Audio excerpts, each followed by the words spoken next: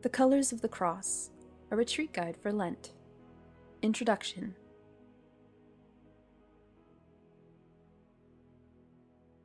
Christians have been celebrating Lent in some form or other since the earliest days of the Church, and this Lenten period of fasting and penance has always been somehow related to the holiest days in the liturgical cycle, the 3-day Paschal celebration of Holy Thursday, Good Friday, and into Easter Sunday.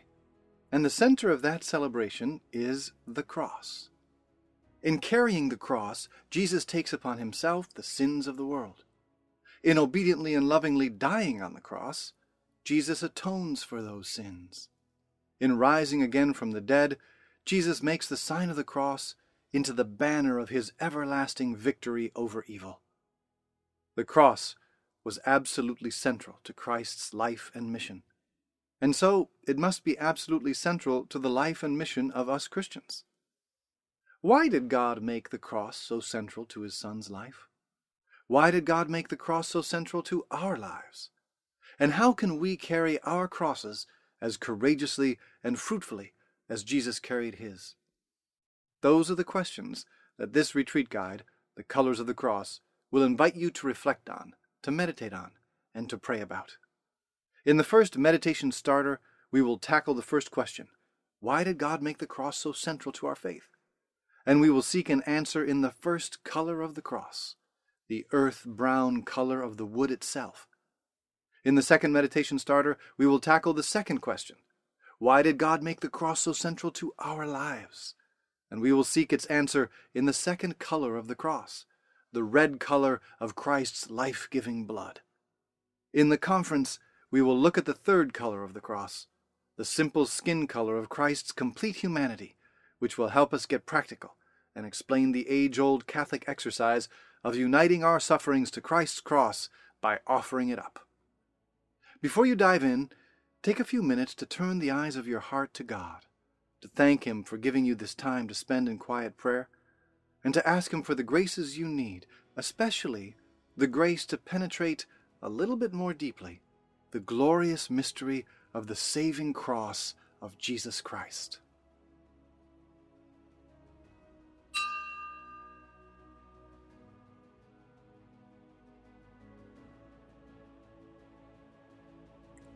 First meditation, The Color of Humility. The cross was central to Christ's mission.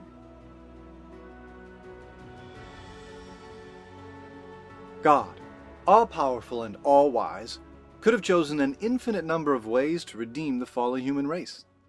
And from all those possibilities, he chose the incarnation, passion, death, and resurrection of the second person of the Holy Trinity. Because of this, we know that the cross was not a mistake. The events and prophecies of the Old Testament were pointing towards the cross. Jesus himself explained that the cross was the necessary centerpiece of his redeeming mission. Talking to his 12 apostles, he explained that the Son of Man must suffer greatly and be rejected by the elders, the chief priests, and the scribes, and be killed, and on the third day be raised. And later, as the fateful day of the crucifixion was drawing near, and Jesus was beginning to feel the pressure, he made the same point again when he said, "I am troubled now, yet what should I say? Father, save me from this hour? But it was for this purpose that I came to this hour." There's simply no doubt about it. The cross was absolutely central to the mission of Christ. But why? Untying the Knot of Eden.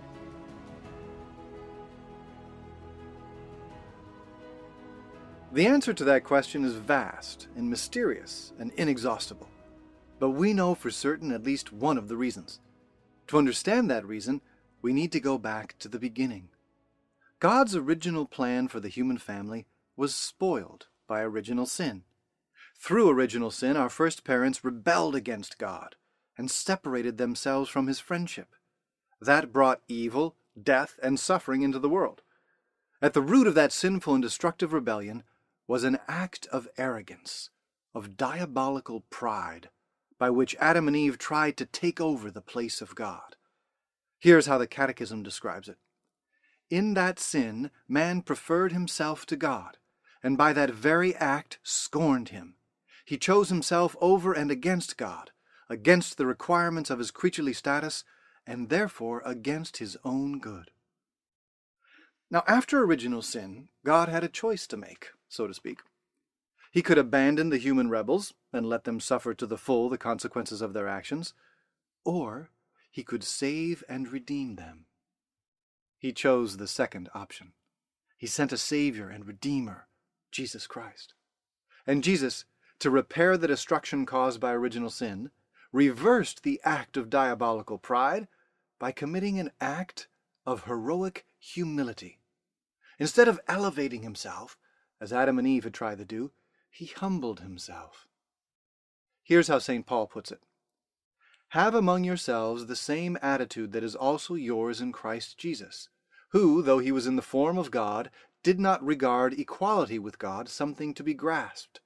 Rather, he emptied himself, taking the form of a slave, coming in human likeness, and found human in appearance, he humbled himself, becoming obedient to death, even death on a cross. By being obedient to this extreme of absolute humility, Jesus untied the knot of original sin. He rebuilt the bridge of communion between God and the human family, between heaven and earth. The color of humus.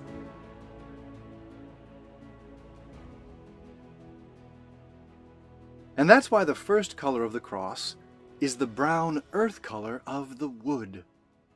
The word humility comes from the Latin root word humus, which means earth or soil. The same Latin term is at the root of our word for humanity.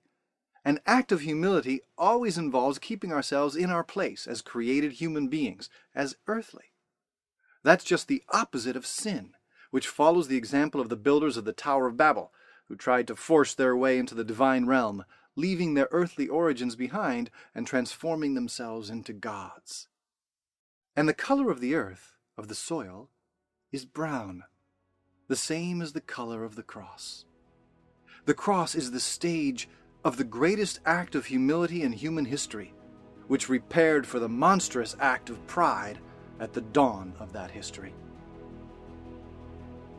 The beauty of humility.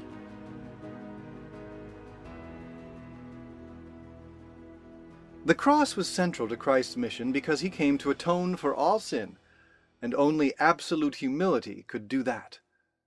And only Jesus, true God and true man, could make an act of absolute humility. For the rest of us, humility, being earthly, created, close to the humus, is a natural state. That's what we're supposed to be. Pride and arrogance are the aberrations. But Jesus was the divine Word of God become man. He deserved to be revered and worshipped and elevated. And yet for our sake, to redeem us from our sins, to fix what we had broken and could not fix ourselves, he chose to be scorned, rejected, and humiliated to the extreme. If Jesus hadn't humbled himself, we would have no hope of recovering the abundant eternal life that we lost because of original sin, and that we long for in the depths of our hearts. Humility is the soil from which true happiness springs, just as humus is the soil from which all earthly plants grow. Picture a high mountain, a snow-covered mountain. Where would you rather live? On the peak of that towering mountain, or in the valley at its foot? The peak is far away, magnificent, impressive, but there is no life there. Only snow, rocks, and cold wind. Nothing can grow in those harsh conditions. The valley is closer, less visible, less impressive from a distance. But it is teeming with life. The sun melts the snows on the peak, and the waters flow down the mountain and irrigate the valley, giving it glorious life. Pride is like the peak of that mountain, and humility is like the valley. Jesus, by humbling himself and accepting death on a cross, melted the pride of our fallen human family and renewed the flow of grace in our hearts, giving us new life, new hope, new strength. Conclusion and further reflection. When we look at the crucifix, is that what we see? When we look at the crucifix, do we let ourselves be amazed by God, who goes to such extremes to ransom his rebellious sheep? When we look at the crucifix, do our hearts fill with gratitude for such a gift? When we look at the crucifix, are we moved to repent from our self-centeredness and arrogance and to follow Christ's example of loving humility? Let's take some time now to gaze at our Lord on the cross, to meditate on the first color of the cross, the brown earth color of absolute humility, which opened the door of hope and laid the groundwork for our salvation. The following questions and Bible verses may help your meditation. Questions for group discussion or personal reflection.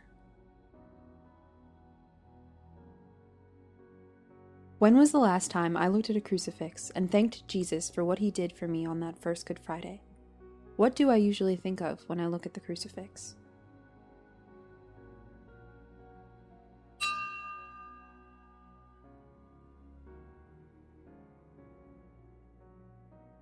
When Jesus was dying on the cross, he was thinking of me. As the Catechism puts it, Christ did not live his life for himself, but for us. What was he thinking? If he could have spoken to me from the cross, what would he have said? Converse with him as he hangs there, opening your heart to him and letting him open his heart to you.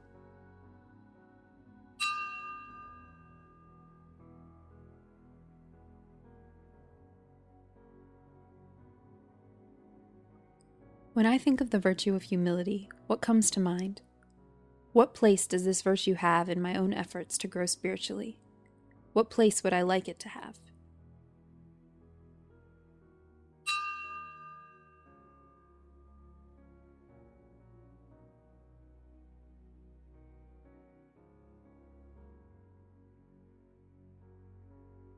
Biblical passages that may help your meditation.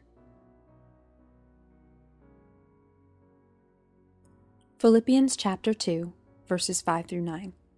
Have among yourselves the same attitude that is also yours in Christ Jesus, who, though he was in the form of God, did not regard equality with God something to be grasped. Rather, he emptied himself, taking the form of a slave, coming in human likeness, and found human in appearance, he humbled himself, becoming obedient to death, even death on a cross.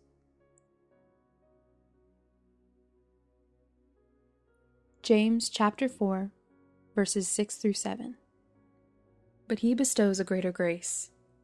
Therefore it says, God resists the proud, but gives grace to the humble. So submit yourselves to God. Resist the devil, and he will flee from you.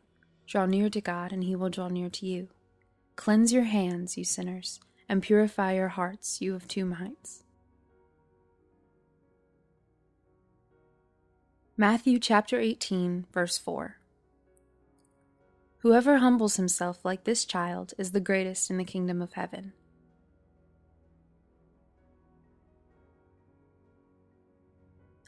Matthew chapter 11, verse 29. Take my yoke upon you and learn from me, for I am meek and humble of heart, and you will find rest for yourselves. 1 Peter chapter 5, verse 5. And all of you, clothe yourselves with humility in your dealings with one another. For God opposes the proud, but bestows favor on the humble. Psalm 25, verses 8 through 9. Good and upright is the Lord. Therefore he shows sinners the way. He guides the humble in righteousness and teaches the humble his way. Isaiah chapter 66, verses 1 and 2. Thus says the Lord, the heavens are my throne, the earth my footstool. What house can you build for me? Where is the place of my rest? My hand made all of these things. When all of them came to be, oracle of the Lord. This is the one whom I approve, the afflicted one, crushed in spirit, who trembles at my word. 1 Corinthians chapter 1, verses 22 through 25. For Jews demand signs and Greeks look for wisdom, but we proclaim Christ crucified, a stumbling block to the Jews and foolishness to Gentiles. But to those who are called, Jews and Greeks alike, Christ the power of God and the wisdom of God.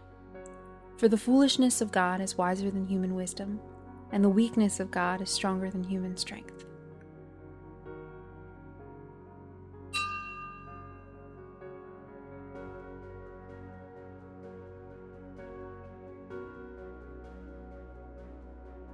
Second meditation, the color of love. The cross is the new tree of life.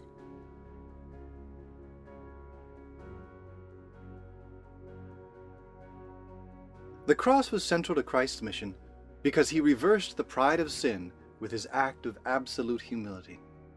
And if the cross was central for him, it also must be central for his followers, for you and me. Jesus doesn't leave any room for doubt on this score. St. Luke tells us that Jesus, speaking to all of his followers, not just the 12, said, "If anyone wishes to come after me, he must deny himself and take up his cross daily and follow me." Through his own cross, Jesus opened the path of eternal life. Through our crosses, we follow that path. The fathers of the Church called the cross the new tree of life, taking the place of the old tree of life in the Garden of Eden that was forfeited by original sin.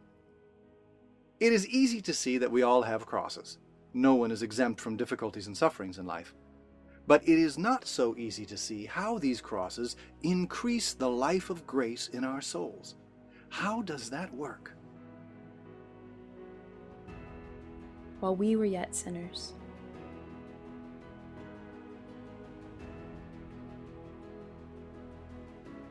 The answer is found in the second color of the cross, red.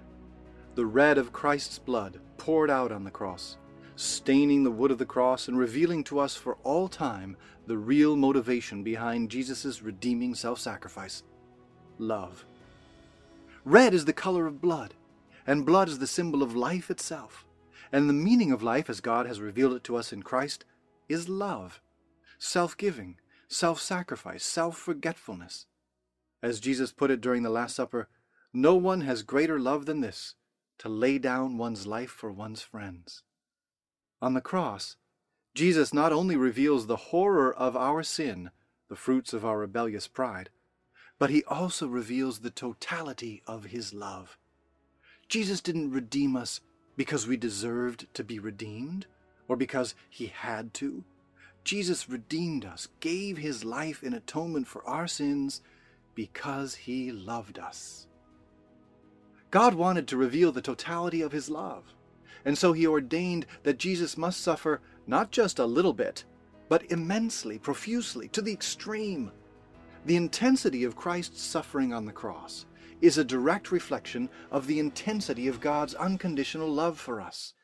Unconditional because he didn't wait until we were worthy of such a gift. He poured it out freely. This is what completely amazed St. Paul.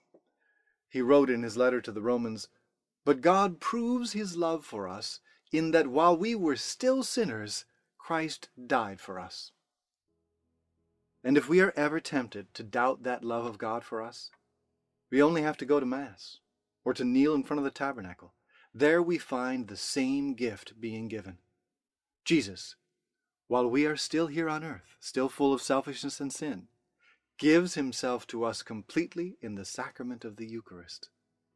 There is the second color of the cross, flickering quietly but surely in the sanctuary lamp, reminding each one of us that God's love for me is full, total, without any conditions.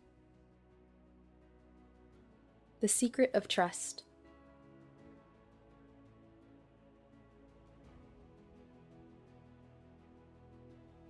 In the deep red color of Christ's love, we find the secret to carrying our crosses.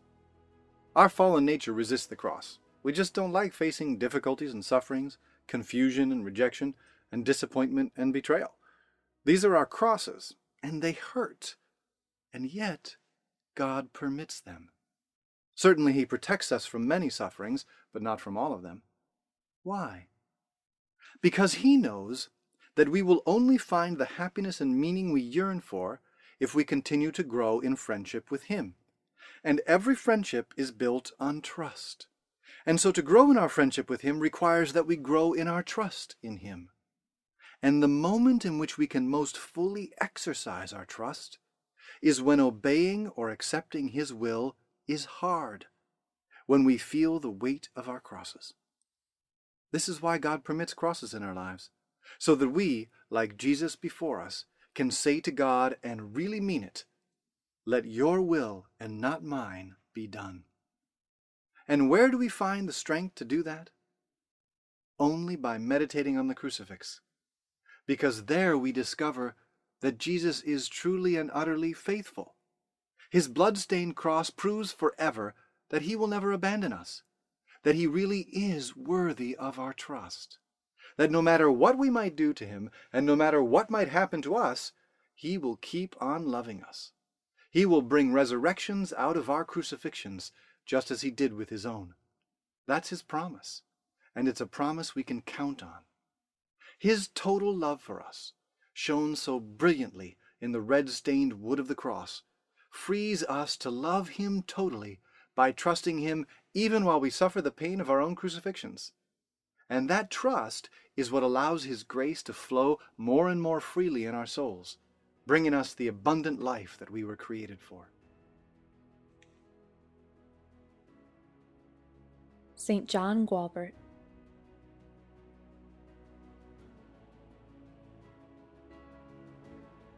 Christ's love revealed on the cross enables us to trust God and to love as Jesus loved. The story of St. John Gualbert is a powerful example of this. John was the founder of a monastery outside the city of Florence, Italy, in the 11th century, a monastery that has been a factory of holiness ever since. But John didn't start out as a saint. He was a young nobleman who thoroughly enjoyed all his aristocratic privileges. Besides pleasure, his main passion was revenge. His brother Hugh had been murdered, and John felt it was his duty to put the killer to death, not a very Christ-like ambition. For a long time he searched for the culprit, becoming angrier the longer he searched. One Good Friday, as he was returning to Florence from a short journey, he was making his way through a narrow pass in the road when his prey entered the same pass from the other side. There was no escape. John drew his sword and prepared to avenge his brother's death. But the killer cast himself on his knees, spread out his arms in the form of a cross, and begged for mercy.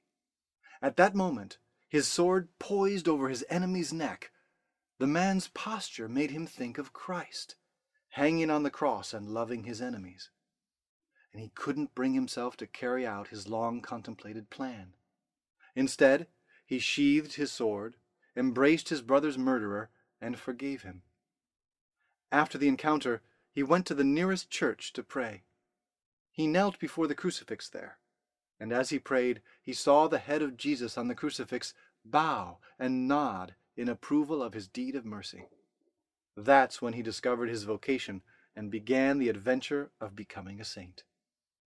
By pouring out his lifeblood for us on the cross, Jesus shows us his love, and that enables us, as it did for St. John Gualbert, to abandon ourselves to that love, to trust him, and to follow his will instead of our own.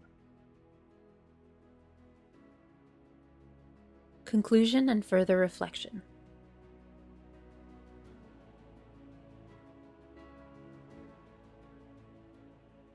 Jesus knows that in this fallen world, where so many things are upside down, and where suffering lurks around every corner, it's often very hard for us to trust him, to obey or accept his will when it hurts. And he knows that we can only do that if we are truly convinced that he is worthy of our trust, that he truly and fully loves us and will never abandon us. And he never will, no matter what. That's the message of the second color of the cross, the red stain of the blood of Christ. Let's take some time now to allow the Holy Spirit to remind us of this truth, and if necessary, to convince us afresh that God is trustworthy, that his will is always connected to his love, a love so personal and so total that Jesus suffered to the extreme to prove it to us. The following questions and Bible verses may help your meditation. Why did Jesus have to suffer so much to redeem us from our sins? Why wasn't it enough for him to suffer just a little bit?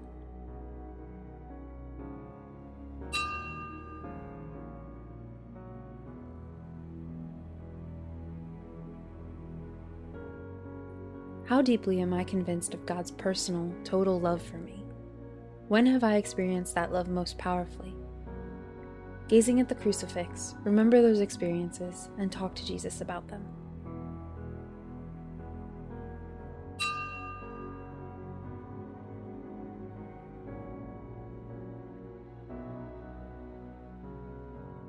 In the past, when I have found my trust in God put to the test, what did I learn from the experience?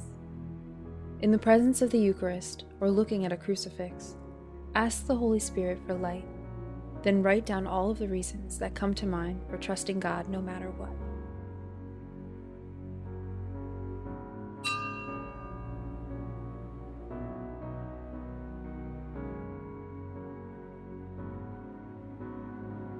The following biblical passages may help your meditation. James chapter 1, verses 2 through 4. Consider it all joy, my brothers, when you encounter various trials, for you know that the testing of your faith produces perseverance. And let perseverance be perfect, so that you may be perfect and complete, lacking in nothing.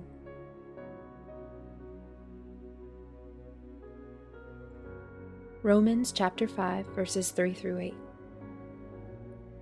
Not only that, but we even boast of our afflictions, knowing that affliction produces endurance, and endurance, proven character, and proven character, hope. And hope does not disappoint, because the love of God has been poured out into our hearts through the Holy Spirit that has been given to us. For Christ, while we were still helpless, yet died at the appointed time for the ungodly. Indeed, only with difficulty does one die for a just person, though perhaps for a good person one might even find the courage to die. But God proves his love for us in that while we were still sinners, Christ died for us.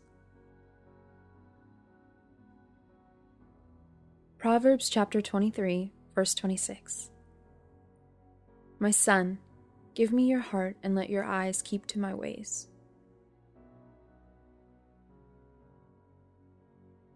Psalm 37, verses 3 through 5.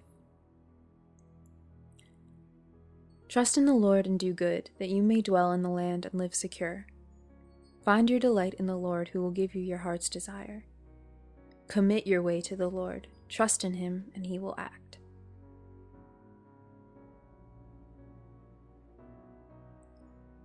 Psalm 1, verses 1 through 3.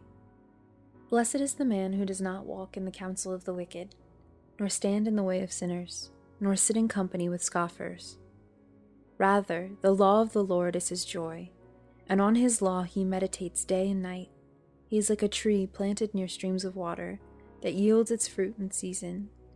Its leaves never wither, whatever he does prospers.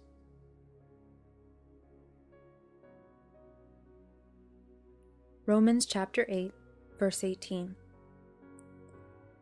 I consider that the sufferings of this present time are as nothing compared with the glory to be revealed for us.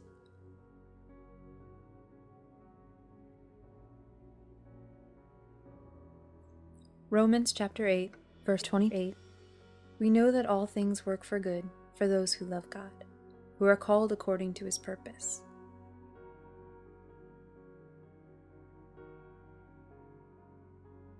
Romans chapter 8, verses 31 through 39. What then shall we say to this? If God is for us, who can be against us? He who did not spare his own son, but handed him over for us all, how will he not also give us everything else along with him? Who will bring a charge against God's chosen ones? It is God who acquits us. Who will condemn? It is Christ Jesus who died, rather, was raised, who also is at the right hand of God, who indeed intercedes for us. What will separate us from the love of Christ? Will anguish or distress or persecution or famine or nakedness or peril or the sword? As it is written, for your sake we are being slain all the day. We are looked upon as sheep to be slaughtered. No, in all these things we conquer overwhelmingly through him who loved us. For I am convinced that neither death nor life, nor angels nor principalities, nor present things nor future things, nor powers nor height nor depth, nor any other creature will be able to separate us from the love of God in Christ Jesus our Lord.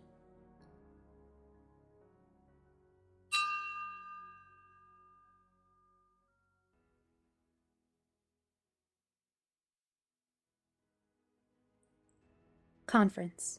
Offering it up. Participating in Christ's cross.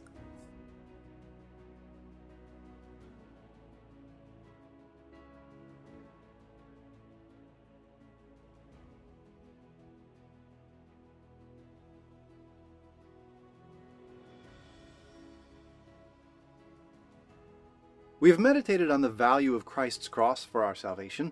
Through the cross, Jesus reversed the evil of original sin and showed us the totality of his love. Those were the first two colors of the cross.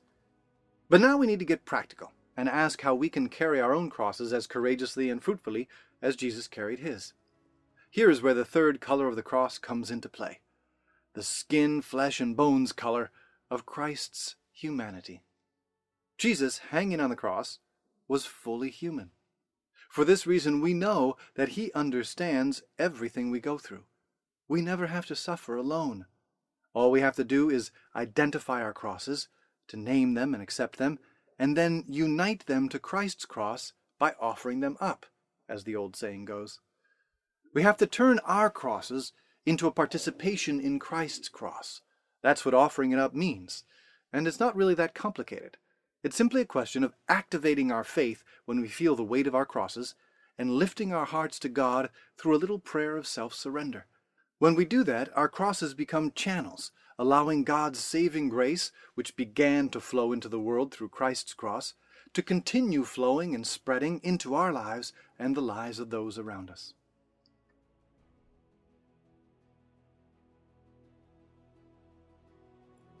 The four pillars of St. Peter's Basilica.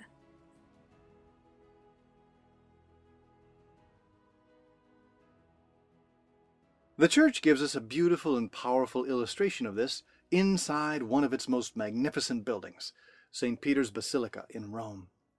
This basilica was constructed over the tomb of St. Peter.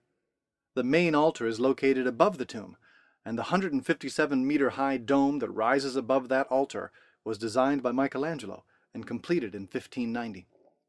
The inside of the dome is decorated with blue and gold mosaics depicting angels, Old Testament patriarchs and prophets, the 12 apostles, and the Blessed Virgin Mary, all surrounding Jesus.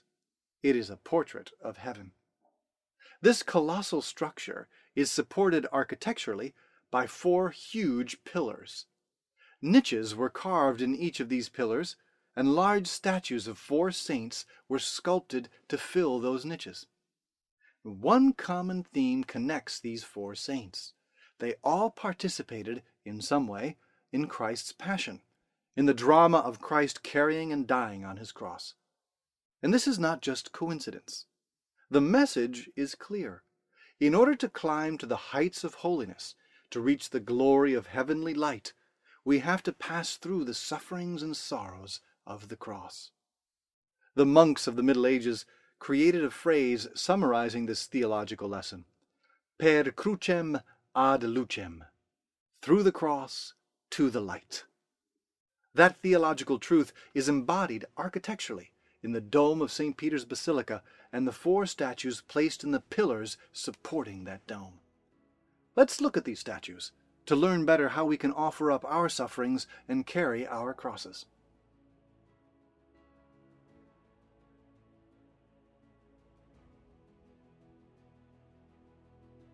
St. Helen, Finding Our Crosses.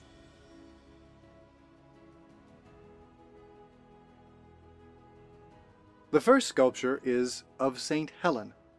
Helen was a Roman empress, mother of the great Constantine, who legalized Christianity in the year 313, ending almost 3 centuries of Roman persecution of the Church. Her son was a good emperor in many ways, and he died as a baptized Christian. But along the way, he fell into a lot of the same sins that seem to beset powerful men of all eras: jealousy, anger, infidelity, murder. At a certain point, Helen decided to do penance for her son's worst sins. She made a vow to go to the Holy Land and search for the true cross, the wood of the actual cross on which Jesus had been crucified. Local traditions had long held that the wood of that cross had been hastily thrown into a ditch near Calvary during the frightening aftermath of Christ's crucifixion. She traveled to the Holy Land to find it, and with the help of St. Macarius, the bishop of Jerusalem at the time, and a miracle, she found it. After finding it, she venerated it, and had the whole Christian world venerate it with her. A relic of the true cross used to be kept in the little chapel built into the pillar just above this statue of St. Helen. We can learn a key lesson from St. Helen. We don't need to be afraid of our crosses. We should uncover our crosses, name them, face them, and see in them our share in Christ's cross. The cross can take so many forms: physical pain, moral or emotional pain, financial hardships, betrayal, even our own weaknesses and failures can be crosses. Following the example of St. Helen, we should bring them to light, identify them, find them, name them, embrace them, and venerate them as a privileged opportunity to be more united with Jesus. The first step to offering up our sufferings to God is always identifying them, naming them, and accepting them. Per crucem ad lucem.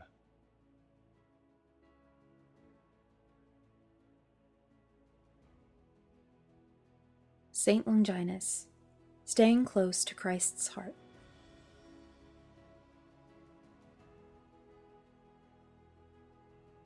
The second sculpture in the pillars of St. Peter's Basilica is that of St. Longinus.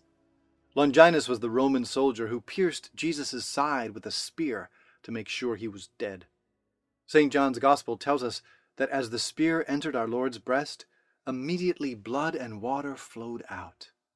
Some early Christian sources tell us that the blood and water worked a miracle on Longinus, curing an eye ailment that he had and paving the way for the gift of faith. Longinus' spearhead was preserved as a relic by the early Christians and used to be kept in a small chapel built into the pillar above this statue.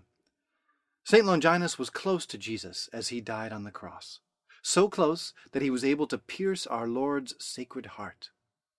Staying close to Jesus as we carry our crosses, allowing His grace and His love to flow over our weaknesses, our blindness, our desperation, this is another way to make our crosses fruitful, to offer up our sufferings to God.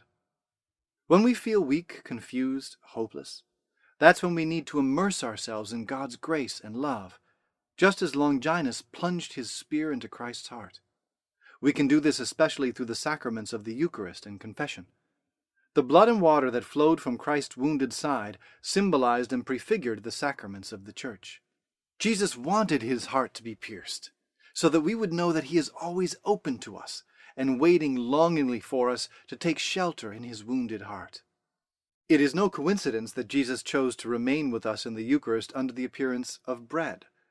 Bread is a source of strength for our bodies, and Jesus wants to be the source of strength for our souls.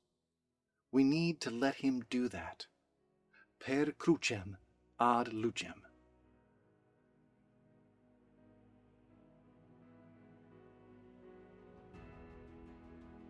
St. Andrew the Apostle, fix your gaze on Jesus.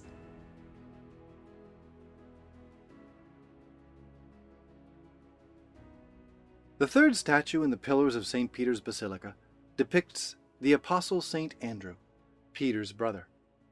After spreading the Christian faith through northern Greece and southeastern Europe, Andrew died a martyr's death by being crucified on a cross in the shape of an X. Some of his relics used to be kept in the chapel built into the pillar right above this monumental statue. St. Andrew fled from Calvary on the first Good Friday, the day Jesus was crucified. He was weak and frightened, like all the other apostles, and watched the crucifixion from a distance. But after the victory of the resurrection, and after receiving the gift of the Holy Spirit, his love was strengthened, and he stayed faithful to Jesus to the point of martyrdom. The striking thing about this sculpture is where St. Andrew puts his attention. Even as he wraps his arms around his own cross, he is gazing upwards, seeing Jesus either in a vision or in prayer. Andrew knew that he was not going to be alone on his cross.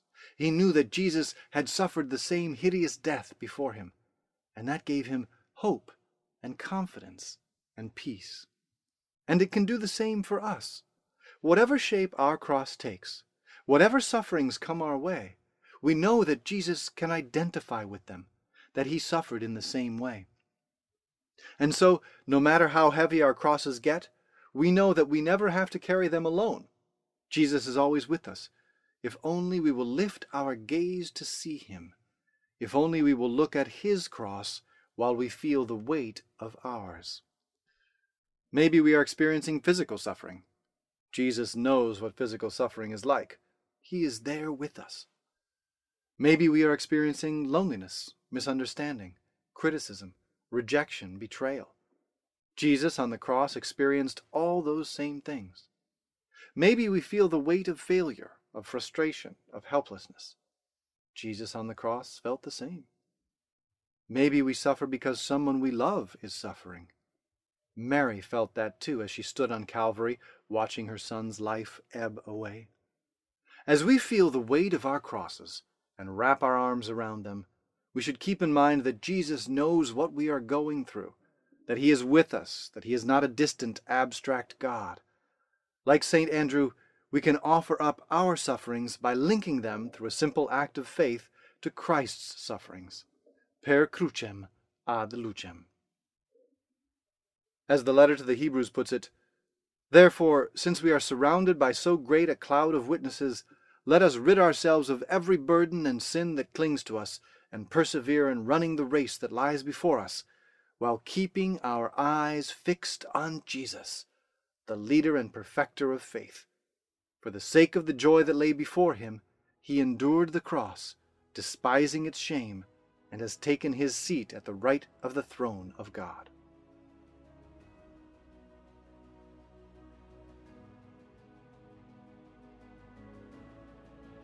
Saint Veronica, comforting the body of Christ.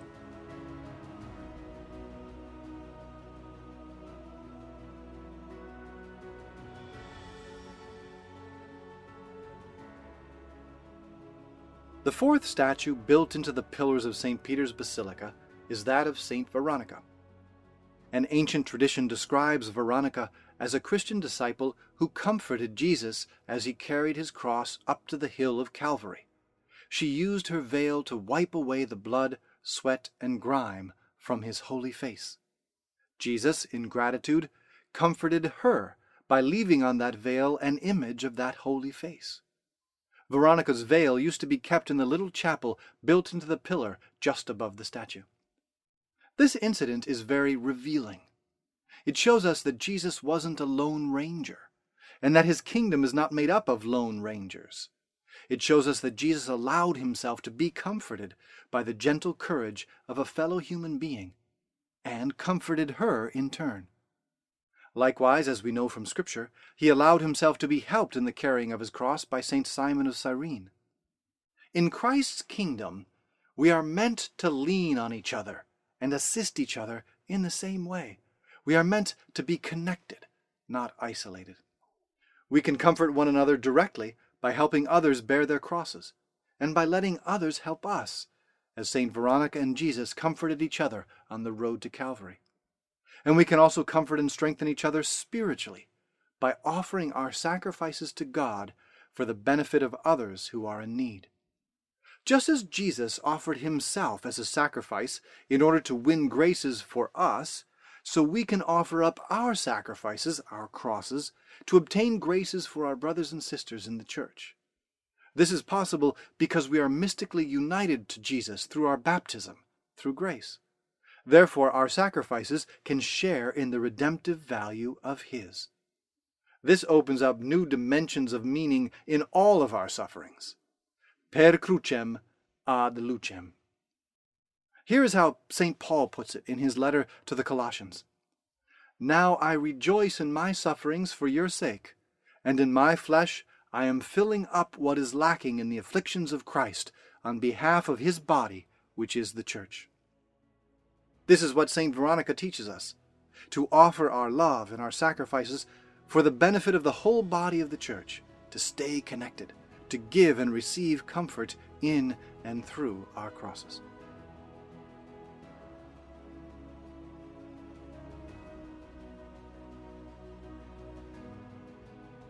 Conclusion and personal questionnaire.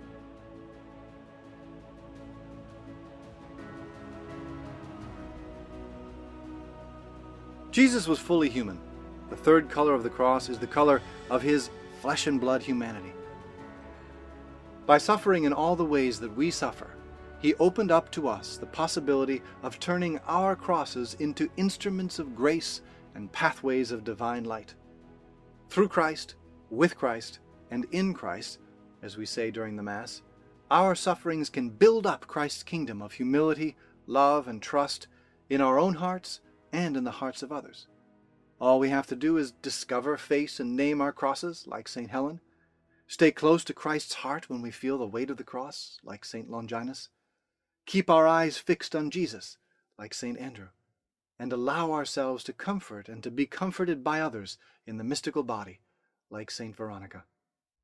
Offering it up is a simple thing, really, even if it isn't a crystal clear mathematical formula. It just means fertilizing our crosses with faith and prayer so that they can become the tree of life that God wants them to be. Take a few minutes now to reflect on how you carry your crosses and how, with God's help, you may be able to carry them better. The following questionnaire may be useful. It's not a test, but a springboard for reflection and prayer.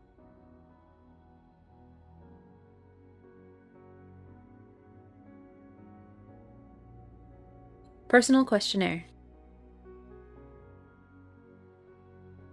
What are the most common crosses of my daily life? Name them, no matter how small or petty they may seem. If you're having trouble identifying your crosses, you may want to try the complaint test. Ask yourself, what are my most common complaints? The things you complain about are your common crosses.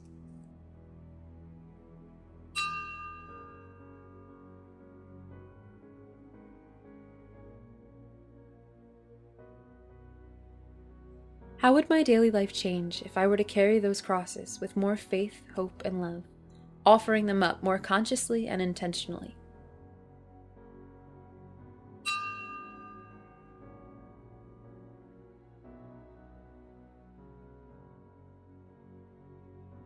How firmly do I believe that I am not alone in my sufferings, that Jesus is truly with me, that he knows and understands and cares about what I am suffering?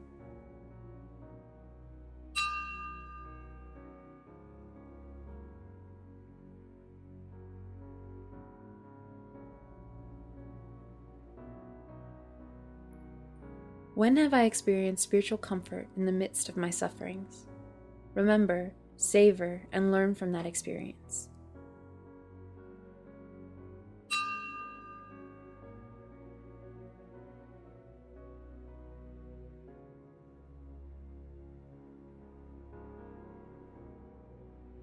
Looking back on my biggest crosses from the past, would I change them if I could?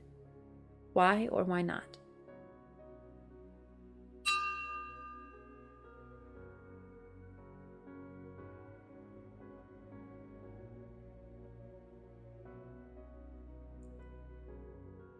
When I am in the midst of my Good Fridays, what usually makes it hard for me to remember that Easter Sunday will be coming?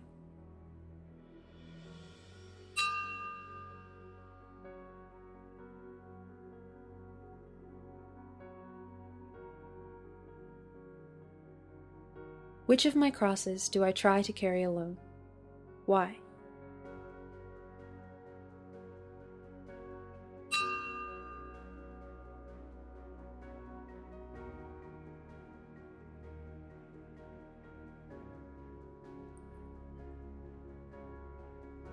Who in my life is carrying a heavy cross right now, and what can I do to help comfort them and lighten their load?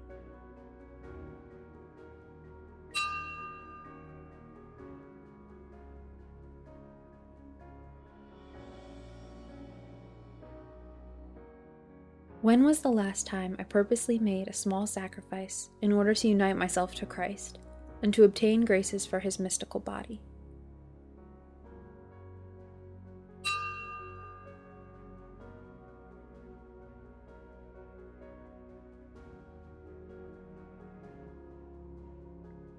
What role do crucifixes play in my life, if any? What role should they play?